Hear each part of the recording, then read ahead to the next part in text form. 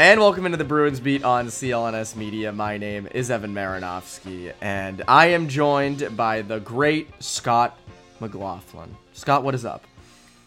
Not much. Thanks for having me, Evan, and thanks for calling me great. This is a first for everything. Oh yeah, no, you've been called that before. I probably called you that before.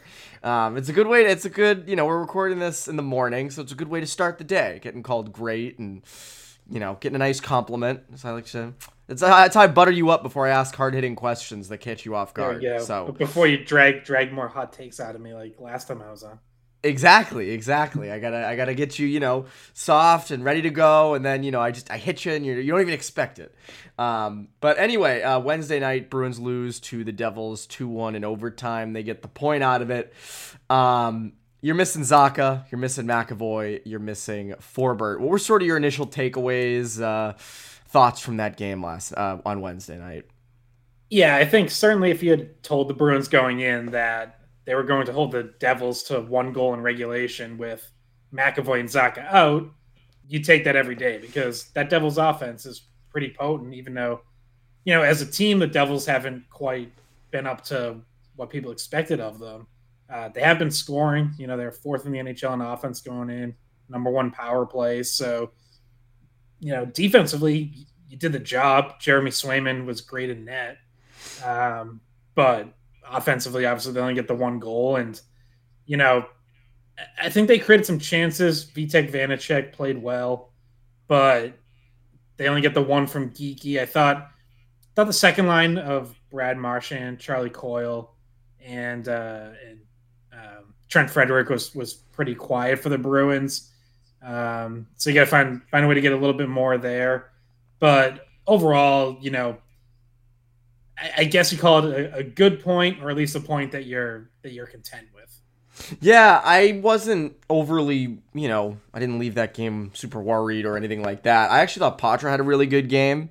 A nice kind of bounce back performance. He was used in the third period this time. And in overtime, there was that great sequence. It was shortly before New Jersey scored, but they didn't score on that play when it was Coyle, Lowry, and Patra on the ice. And it was a little bit like a fire drill. There was a lot going on, but I thought Lowry was going to score on that cut to the net. I thought that was going in. It would have been a hell of a statement for him. But I agree. The Marchand Coyle Frederick line left a little to be desired. What I did like though was, again, Morgan Geeky moving into, getting some top 6 reps, getting top 6 minutes. It's an interesting thing because he obviously scores the goal, but he can be hard to play against, which is something this Bruins team and that Bruins offense kind of needs. I don't think he's a guy that is in the top 6 for good. I don't think he's a number 1 or number 2 center going forward by any means.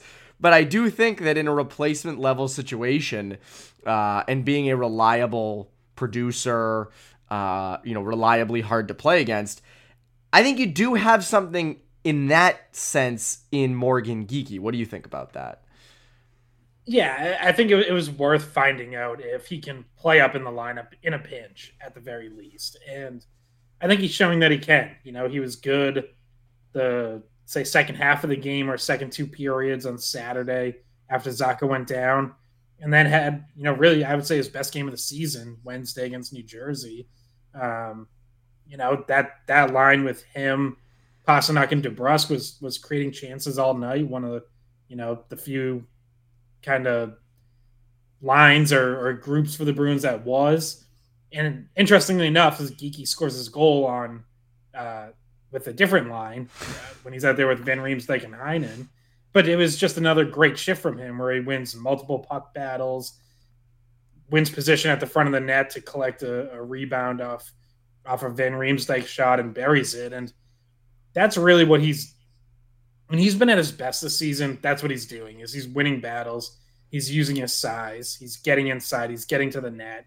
I think we've seen him around the net front a lot. And, only the 3 goals so far, which might be slightly disappointing. It's certainly not any sort of big step up over how much he was producing in Seattle. And I know there had been some hope that, there was more offense for him to kind of tap into this season. And for a couple of reasons, like, it hasn't quite panned out that way. One is, Patra wins the third line center job, so he shifts to wing. He gets hurt. Danton Heinen kind of passes him on the depth chart. Geeky comes back and he's fourth line right wing, and it's like, well, that's not any bigger of a role than what he had in Seattle. So, probably good for him to move up, get some confidence, put a couple points on the board, and good for the Bruins to know that he can do that. Yeah, and when he was injured, that Frederick Coyle Van Riemsdyk line formed and has worked and has sort of solidified themselves that when, the Bruins are fully healthy, that's going to be their third line. And or like borderline second line. It's hard to tell some of these times, but you hit it on the head with like left. There was more there. We thought there was more there, but it just hasn't panned out because others have. And that's a good problem for the Bruins to have, by the way. Like Heinen, we'll touch on Heinen in a bit. He's been outstanding. Van Riemsdyk has found a home. Patra winning, as you said, winning a job out of training camp. Sort of moved Geeky to the wing. It's interesting because I think Geeky has value. Like whether that's, do you want to put him down on the fourth line and potentially have production there? Sure. But I think as we saw sort of on Wednesday night, he can move up into the top six and produce. Doesn't mean he's going to be there forever. I don't think he's I don't think if you're going deep in the playoffs, I don't think Morgan Geeky is your second line right wing or your second line center. But I think knowing that you have him, could he potentially be like a Michael Ryder? I don't know. That's kind of a big ask. He's got to make glove saves, which I don't know. Can Geeky make a glove save? I don't. He hasn't proven it yet. But I think overall, there's value in what Morgan Geeky brings, and it sucks that he got injured because he was playing pretty well prior to that injury and sort of finding his place. And then, of course, it kind of just crumbles down. But I think he's sort of working his way back to getting to that level again. Another one I want to touch on is Danton Heinen. Danton Heinen has been everything and more, making like no money. He was kind of like at the beginning of the season, Danton Heinen was like when there would be that like young kid who's on JV or like the freshman team who hangs around the varsity team and just kind of hopes for a spot, like kind of just watches like, oh, maybe I'll get there someday, and then he finally gets there and he shows his worth. What have you thought of Heinen so far this year? Yeah, exactly what you said. Like even more than you could have hoped for. I think when you bring him in and it seems that he's gonna earn a roster spot, you're hoping for him to be something of a Swiss Army knife. He can move up and down the lineup. He can play either wing. He's never going to look out of place with anyone. And then any production you get on top of that is just kind of a bonus.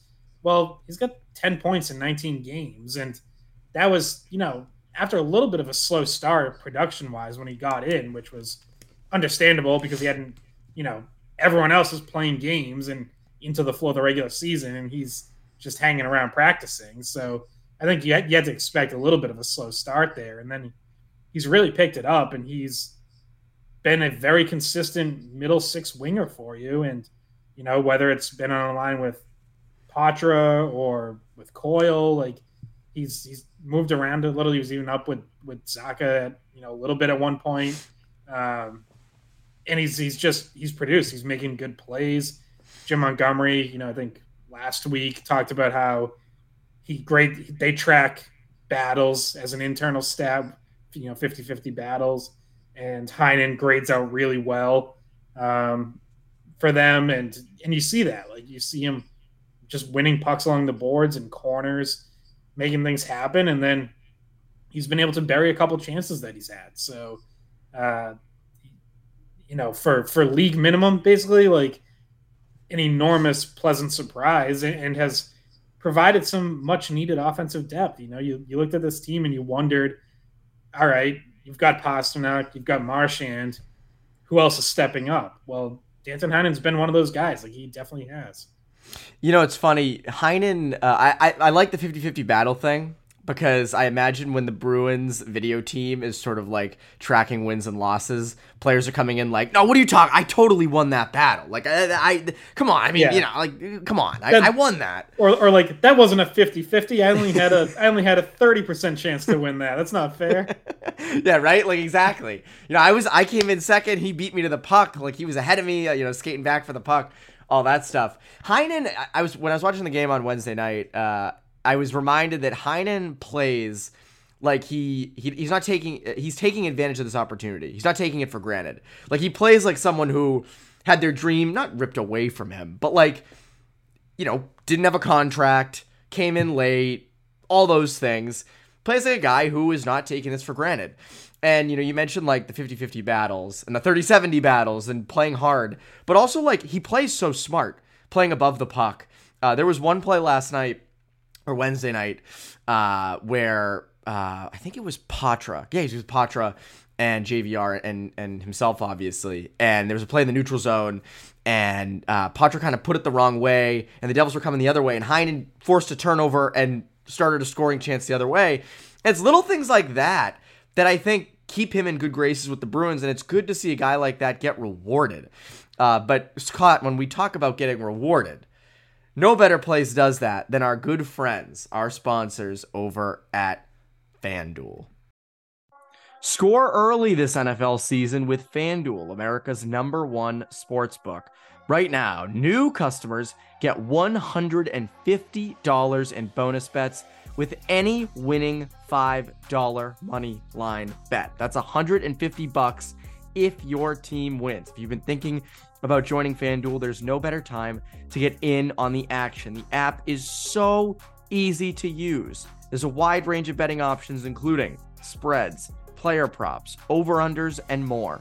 So visit FanDuel.com/Boston and kick off the NFL season. Again, FanDuel.com/Boston. FanDuel, the official partner of the NFL. In Mass, 21 plus and present in Mass. Hope is here. First online real money wager only. $5 pregame money line wager required. First online real money wager only. $10 first deposit required. Bonus issued as non-withdrawable bonus bets that expire 7 days after receipt. See terms at sportsbook.fanduel.com. gamblinghelplinema.org or call 800-327-5050 for 24/7 support. Play it smart from the start. GameSenseMA.com or call 1-800-GAM-1234. Now, back to the show. So it's clear that Heinen has a spot on this team. He's worth it. He brings value. He adds depth. Get 10 points in 19 games. The big one, obviously, everybody compares him with Tyler Bertuzzi. And again, the Moneyball Bruins. That's what they are. Heinen, Van Riemsdyk, Geeky. Look, these are value signings. Instead of just signing one guy in Tyler Bertuzzi. During the quick ad read there, I was kind of mapping out the lines, and it feels like when they're fully healthy, you've got in your top six, Marchand, Zacha, Pasternak, DeBrusk, potentially Patra, and then and then you obviously have Coyle, Frederick, Van Riemsdyk, but then you have guys like Geeky and Heinen who have cases for it and could be up. In a perfect world, is one of those two on a line with, let's say DeBrusk and Patra, and one is lower in the lineup on the fourth line? Or in a perfect world, are they both on the fourth line with Johnny Beecher, let's say? Like, is that going to incentivize them to potentially have to go out and get someone, or can one of them step in and be part of that top nine full time? I think one of them can be part of the top nine full time. To me, the conversation about like adding a scorer kind of comes down to, do you need another real impact guy? Like, to me, it's not, do you need someone a little better than Danton Heinen or Morgan Geeky? It's, do you need another true impact player? Obviously, not on Pasternak's level, but, a third guy behind Marchand, say. Like, because I think there's still, like Charlie Coyle's off to, a great start, on pace for a career year. Is that guaranteed to continue? Is Pavel Zacha going to continue to produce at career best rate? Like, those are legitimate questions. Now, I think you would have hoped that third guy was Jake DeBrusk, and it still might be, but it certainly hasn't been yet this year. He's got 11 points in 26 games, and yeah. I think DeBrusk is doing a lot of other good things. Like, I think he's helping the Bruins win, but he's not producing like a top 3 or 4 forward on a contending team, obviously. So to me, that's where you look at, like, it's not, do you have guys playing over their heads and roles that they can't handle. It's, do you just need another real true impact scorer? Because if you do, then yeah, you can figure out the lines after that from there. And it might be that you end up with both Heinen and Geeky on the fourth line, or maybe one of them stays up and Trent Frederick ends up on the fourth line. Like, there's a few different ways you can go from there, but yeah, I think, if you're the Bruins, like, you're not looking for a third liner. You're looking for like a legitimate top six guy if you're going to add up front. Well, you already have so many like borderline third liner. You have so many middle six guys that I think, and that's why like we're not near the trade deadline yet. It hasn't come on the horizon, but we can talk about it. I've kind of held steady of like, I don't want to keep giving up future assets. At some point, you've got to make a first round pick, or you've got to find your way into the first round next year and all these different things. But, there's a good chance the Bruins continue at this pace of being the top team in the Atlantic and one of the top teams in the NHL records wise. It's going to be hard to justify at the deadline saying we're standing pat. We're going to stand pat, and we're going to, we're going to stick with Morgan Geekie on the second line, or Danton Heinen on the second line, or, because the Coyle line, I feel like, is like second and third line at time. Like it's sort of interchangeable. So, we're going to stick with those guys in the top nine, and, they're producing, but when you want like sure bets, I don't know if those are the guys you turn to. They've been good, but I think as the, best team in the Atlantic, a team that still is contending for a Stanley Cup, can you justify going into the playoffs with that? Now, if you come out and say we need to keep our assets, right? We need, that's our priority, then okay, that makes it more manageable. And we've said, all along, with Poitras playing, with Lowry up, with Beecher playing, not a bridge year, but it's a year to see what you got out of those young guys. And I think that it's turned into more this year, and that they're actually they might be Stanley Cup contenders. I mean, they're certainly in that position. So it's going to be real hard at the deadline for them to be like, no, we're not doing anything. And it's also going to be tough to give up more assets. Are you giving up a Lysell? Are you giving up another future first? Like, for a score? Because I agree with you. If you go out and get a middle six guy, it's like, well, you've got those. Like, you don't need those. If you're going to go in, just, put everything on the table if you're going to do that, to go out and get a top score if you're going to do that. But I don't know. I'm still on the fence about this, but I'm getting more and more convinced that they might need to do that. Yeah, I mean, it would certainly have to be the right fit, the right trade. Like, yes, last year they gave up 2 first-round picks for 2 rentals, which is not usually Don Sweeney's MO. Like, usually he goes out and gets guys that either he already has like a handshake deal with on an extension, or they're pretty confident they can get something done. Last year was the outlier because that was a kind of once in a generation chance with a team that was that loaded. They can't do that again. They can't be giving up more first round picks for rentals. But if there's a trade out there for someone who you see fitting in long term and you think you can get an extension done with, okay, like that I can live with. I'm okay giving up whether it's another first or maybe one of your top prospects for someone who's going to be part of the team moving forward and like part of your core going forward. But if it's just a rental like that, yeah, that feels a bit reckless. You just can't do that every year. Like you're just going to leave yourself too bare at some point.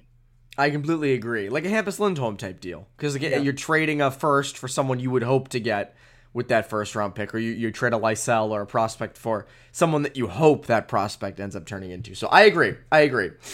Quickly, before we get into the rest of our show, a quick word from our friends over at HelloFresh. Scott, are you a big HelloFresh guy? I'm not, but I've definitely thought about it. Living on your own, like you are always looking for quick meals. So I certainly see the appeal. I could be convinced. Maybe you get me on here and I listen to your fine voice doing these ad reads a little more, and it might be won over. Might be. Yeah, I love it. I've been a fan.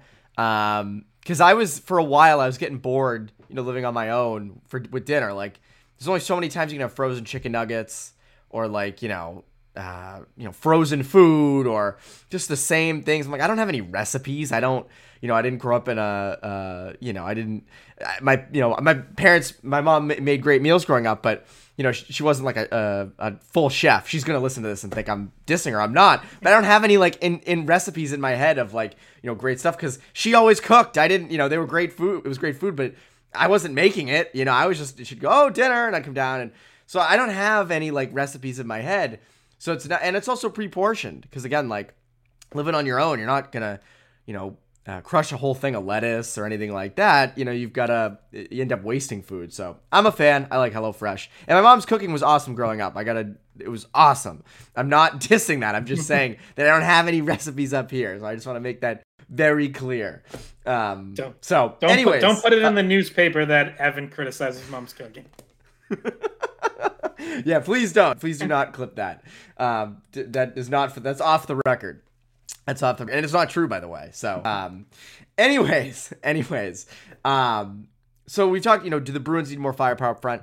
It's an interesting thing because as we were talking, I was thinking about, a lot of people want to deal Jake DeBrusk, and there's pros and cons. We've talked about them before.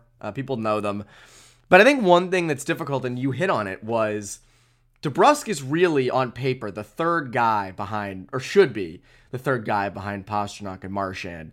And he hasn't been. And I agree with you. He's been really good away from the puck. He's made plays happen. Like, he's playing well. He just isn't producing, which is his main thing. He's got to produce.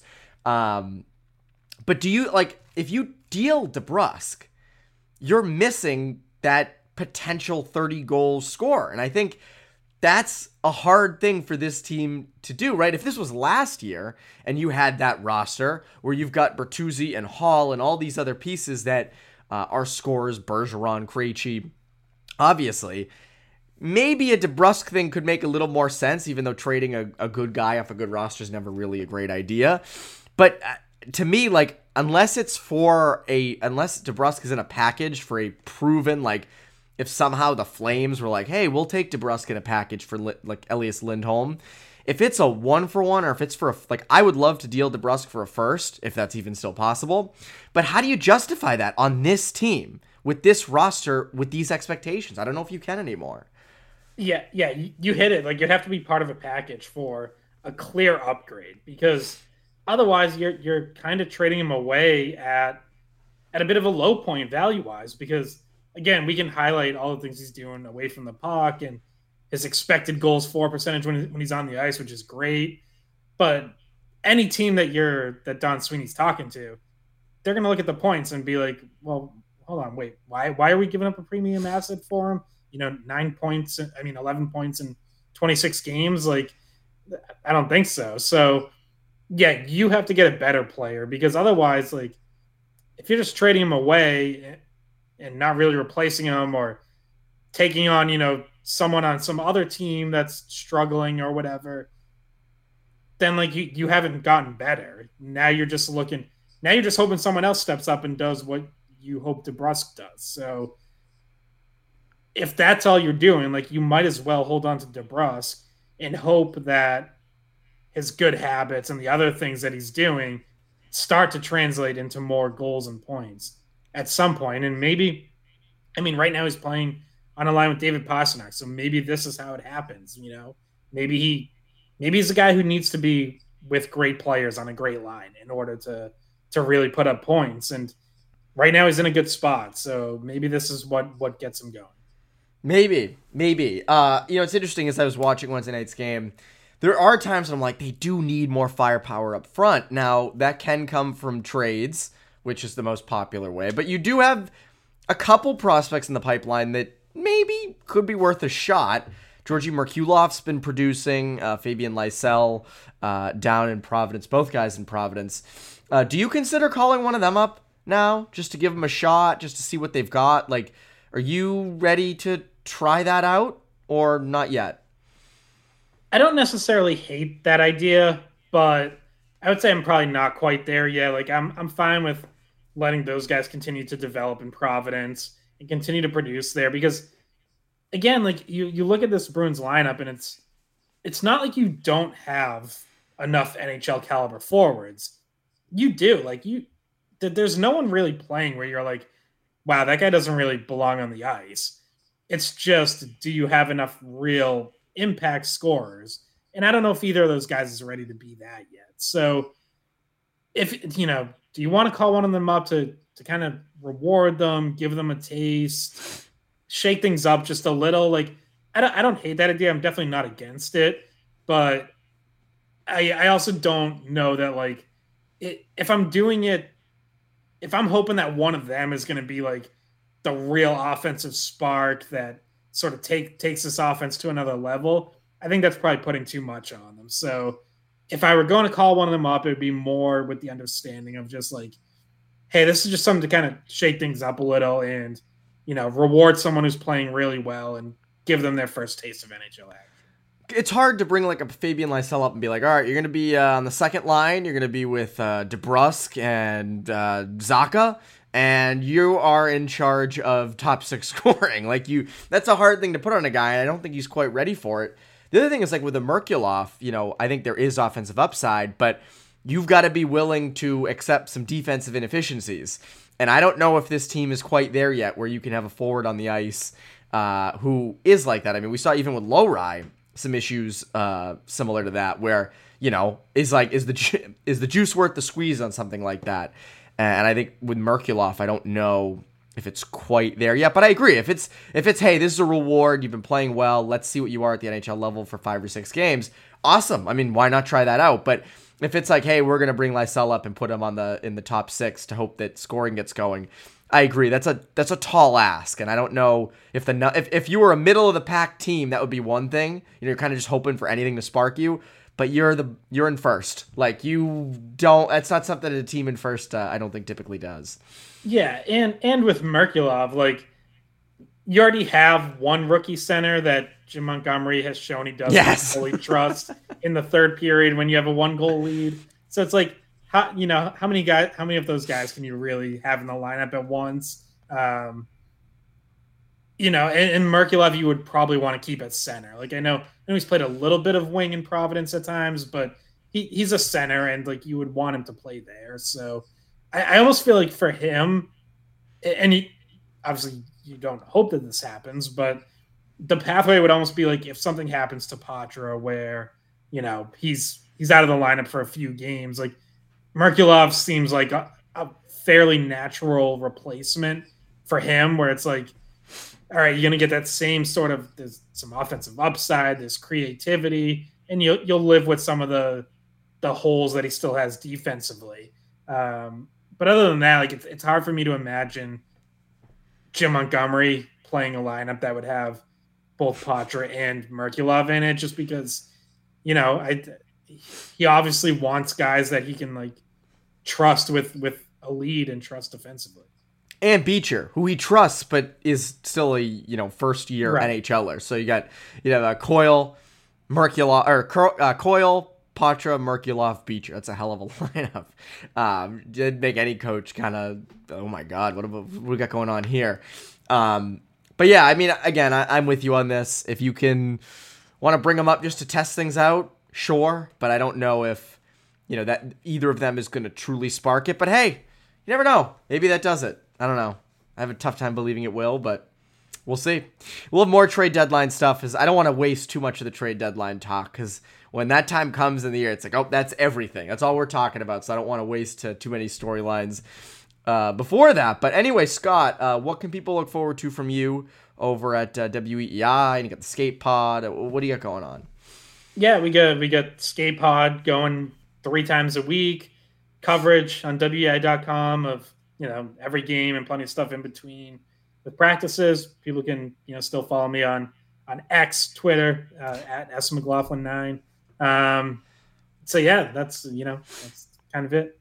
And you're not the race car driver. That's the big one. Not the race car driver. No. Was it last time you were on, the graphic for the YouTube video had someone who was not you? I don't remember who it was, but it wasn't you. Oh yeah. I don't remember if that was the last time or like the time before, but yeah, it was our Celtics guy, Justin Turpin, who does a great job covering the Celtics for WEEI.com, but is decidedly not me. Not you, and probably doesn't have the Bruins knowledge that you do, because he's a Celtics guy. I don't have Celtics knowledge at all, so I got a kick out of that. I was like, This dude was on my podcast. Like, who is that? Like, I don't remember Scott looking like that. Who knows? But anyways, hey, you know what? Justin's a good-looking guy, though, and he's like 10 years younger than me, so I'll take it. Oh no, Scott. We want you here. We want you here. We want you showcased on the YouTube thumbnails. And one last thing, my mom's cooking was awesome growing up, and it still kicks ass. I want to make that for the record. I love my mom. So her cooking was amazing. I just want to lay that out there. But anyways, that's been Bruins Beat. That's Scott McLaughlin. I'm Evan Marinofsky. You Bruins Beat listeners, have a great rest of your week.